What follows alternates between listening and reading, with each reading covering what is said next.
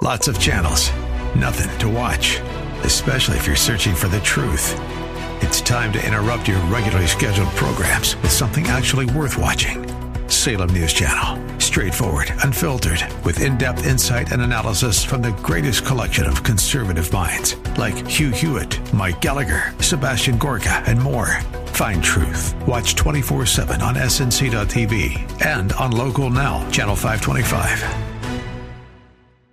AM630TheWord.com's Church of the Week page presents today's devotional from Pastor Joe Anguiano of 360 Outreach Center. Acts 1:8.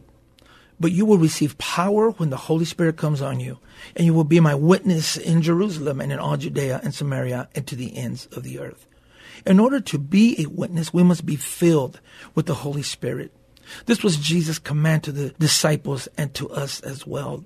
The Holy Spirit will give you direction, will give you the words to say, and will give you the confidence to be the witness He wants you to be. There are still many people who haven't experienced salvation, His love, His healing or deliverance. Yet we have.